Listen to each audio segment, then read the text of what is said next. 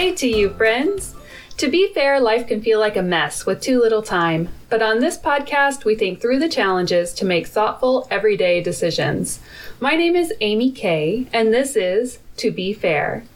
Thank you so much for listening today. This is episode number 15, and I am sorry that it's been such a long stretch of months since I've shared previously. Here's the thing that's changed for me. I get to serve a church again. It is so great. It's been about 10 years since I started following my then husband's career, and I served a church, and I really feel called to it. So it is such a gift to get to serve again. And hey, an assembly of these good folks have to listen to me every single week, share what I think about things.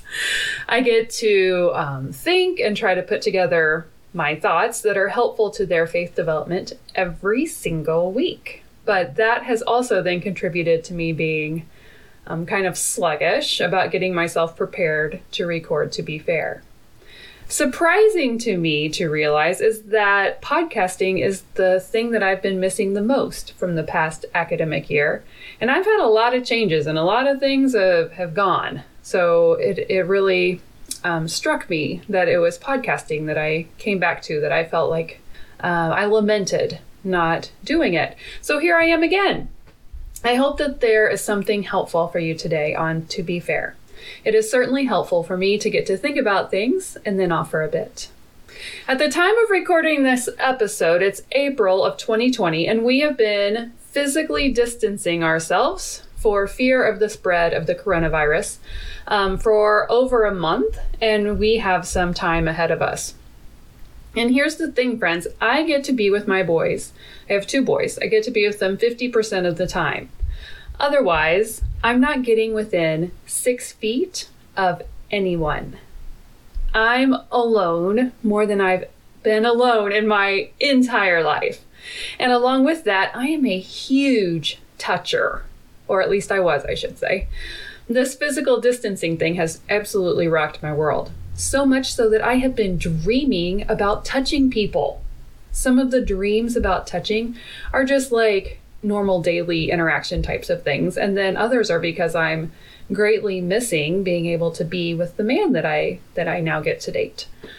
It is so bizarre to wake up and feel scared that I've been touching people. And then I have to sort of talk myself down that it was just a dream. I didn't touch anybody. I haven't endangered anyone, nor has anyone given me germs. I mean, gracious. There have been articles written about strange dreams stemming from coronavirus anxiety in major publications just last week in like National Geographic and Time. But I've never so far came across anyone else who was dreaming about touching. I have found a heck of a lot about touching, though, and here's how my quest about this was launched. The church I get to serve is called Elam Lutheran Church, and it's in Marquette, Kansas. It's just 8 miles from the sweet town of Lindsborg that I get to live in. I'm just half-time there, so I can still run my fair trade store when we are able to be open, and also be very available to my boys. Anyway, the church is an ELCA Lutheran church, and they have this great resource called Sundays and Seasons. So I'm reading along in my little book, and I get to the bullet for last week, this idea that they were sharing for ministers. And I should probably give the context. It's from like the Doubting Thomas text when Jesus had came to visit the other disciples after his resurrection, says the story, and then Jesus appeared again to the disciples, and Thomas was then too, and he hadn't believed that Jesus was who he was, and then Jesus said, "Come and touch me." That's the kicker, like, come here, Thomas, and touch my side, touch my wounds. Okay, so then here's what this resource said for ministers. It said, Jesus invites Thomas to experience the resurrection by touching his hands and side. Brain researcher Helena Backlund Wasling discusses the science behind the importance of touch in our everyday life in her TEDx presentation. She lifts up the healing power of touch and its role in forming connections, offering comfort, and creating emotional bonds. I tell you, my friends, my eyeballs stopped dead in their tracks. I reread that paragraph a couple times, and then I just stopped reading, and I went to that TEDx thing and started listening and learning up. And there is a huge body of research about touch, and it was so cool to learn. So here's just like the main things. Wasling has studied human-to-human touch specifically, and as she says it, she spends her time like eavesdropping on the nerves that go from our skin to our brains. She and her colleagues wanted to find out more about this particular type of touch because it has been shown that touch reduces loneliness. And loneliness has been shown to be a serious health hazard. It's as associated with mortality as being severely obese or addicted to alcohol or nicotine. I think that is so crazy. Being lonely is as bad for our health as being an alcoholic, a smoker, or being obese. Jeez. Wasling and her people have shown that human touch is uniquely positive because our brains light up with good when we feel it. There are 3 things that our brains like with human-to-human touch. We like light touches, we like them to move somewhat slowly, and we like them to be around 90-ish degrees in temperature. And that temperature is about the temperature of our skin at our extremities. So our brains are wired to like human touch. At the end of Wasling's speeches, she often says things like, we should get out, get closer to people, and simply touch more. I love that. I mean, hey, I'm with you, Helena. I love to touch. When I go to visit sweet people in the rest home, I give them hugs and like cuddle up and give them little forehead kisses. When there are babies in my store and parents feel comfortable, sometimes they offer for me to hold their little ones, and oh my gosh, it makes my day.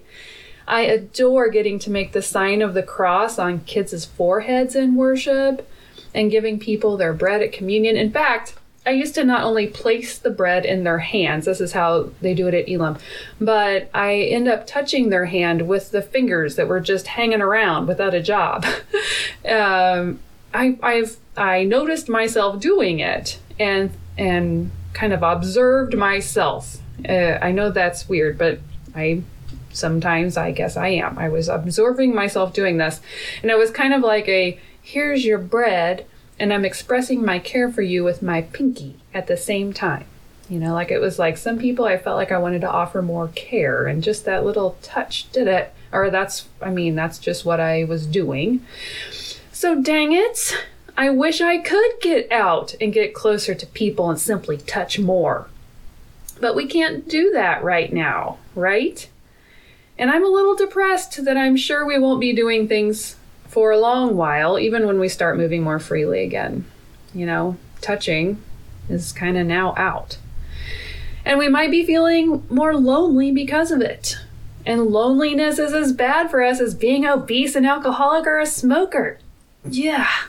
Insert cussing emoji right there. So what can we do?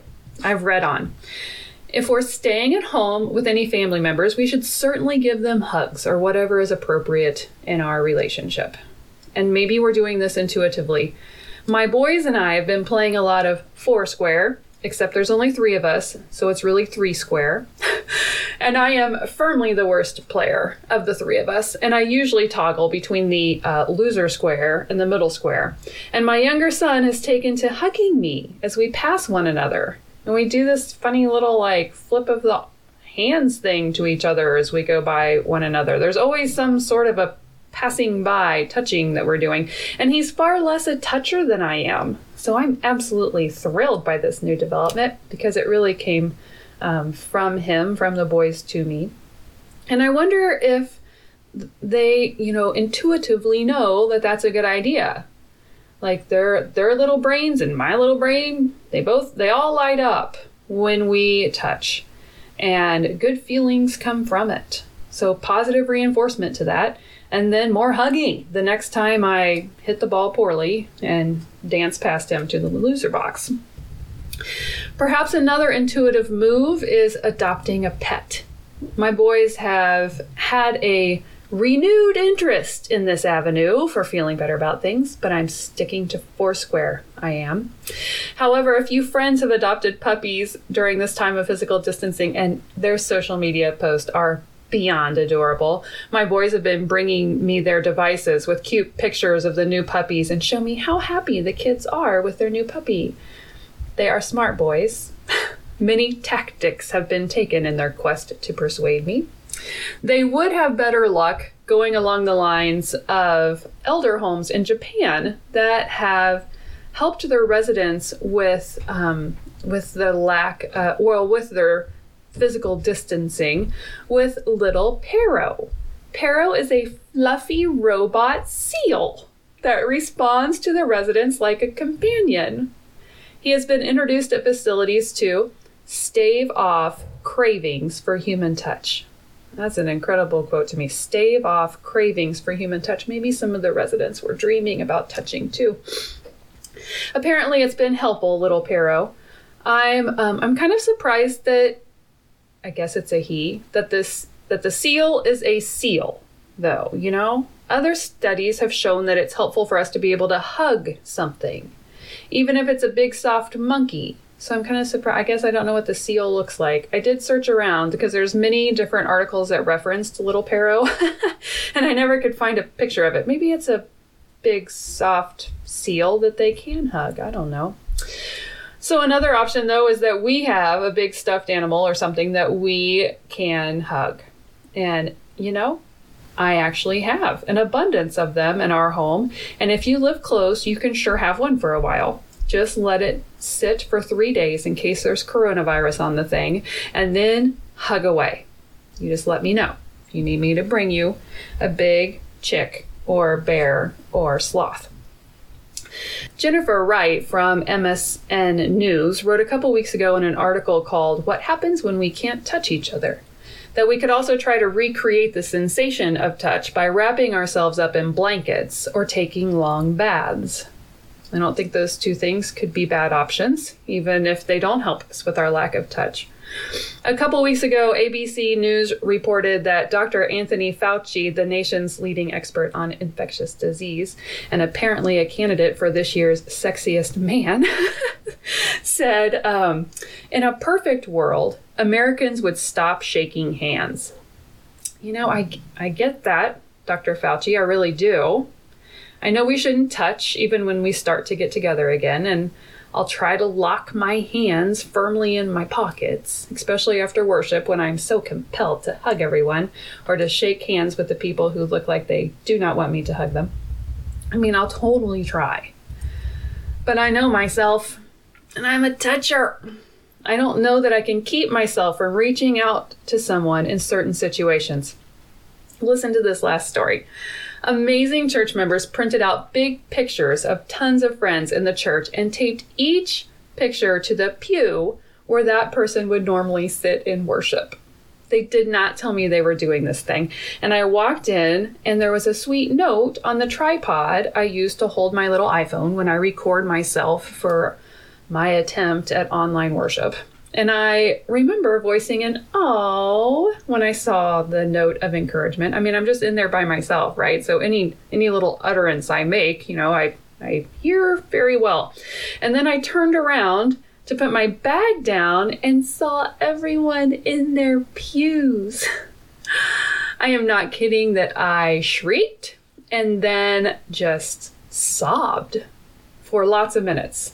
Absolutely sobbed. I tried to do a Facebook Live and I was sobbing so much I had to do a second one to thank the church members on the church's Facebook page. And in the second one, even though I had waited minutes, you know, I had composed myself, lots of Kleenexes, like I was good to go. No, and then I looked at everyone again and just started like sniffling around again. I walked around the sanctuary 4 times looking at everyone and was just so touched. And I am telling you, if any of those people would have been in the sanctuary with me in that moment, I would have been hugging them like crazy. And then I would have felt guilty about it. So it's a good thing that I was alone for a solid half an hour to pull myself together. I'm confident I'm not alone in worrying about my reaction to seeing friends after we can have a little more freedom of movement. I fear I will run up to every good friend I see and violate all of the physical distancing rules. One of my awesome neighbors said the other day that she can't wait until all of this is over because she's going to kiss everyone on the lips and give them big bear hugs. I laughed wholeheartedly because I totally understand her feeling. We are just touchers, we people. Some of us are more touchers than others, but we're all touchers. And eventually maybe we'll develop different habits when we greet people, like Dr. Fauci suggests. And we'll continue to wash our hands a lot and not touch our faces, or try not to touch our faces. For the time being, though, perhaps we can give ourselves a little grace if we are off a bit, if we're moving like a sloth with some projects, or if we're having strange dreams. Let's just do what we can for ourselves and breathe.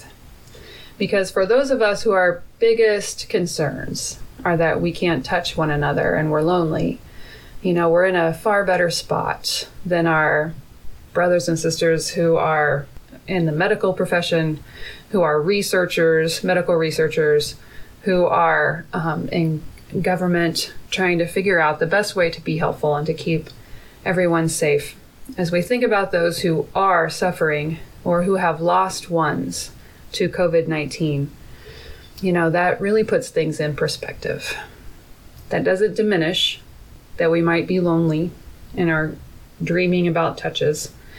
It just is the whole of how everything is at this point. And we take all of that in and breathe and keep going. Thanks so much for listening today, friends. It's fun to be back.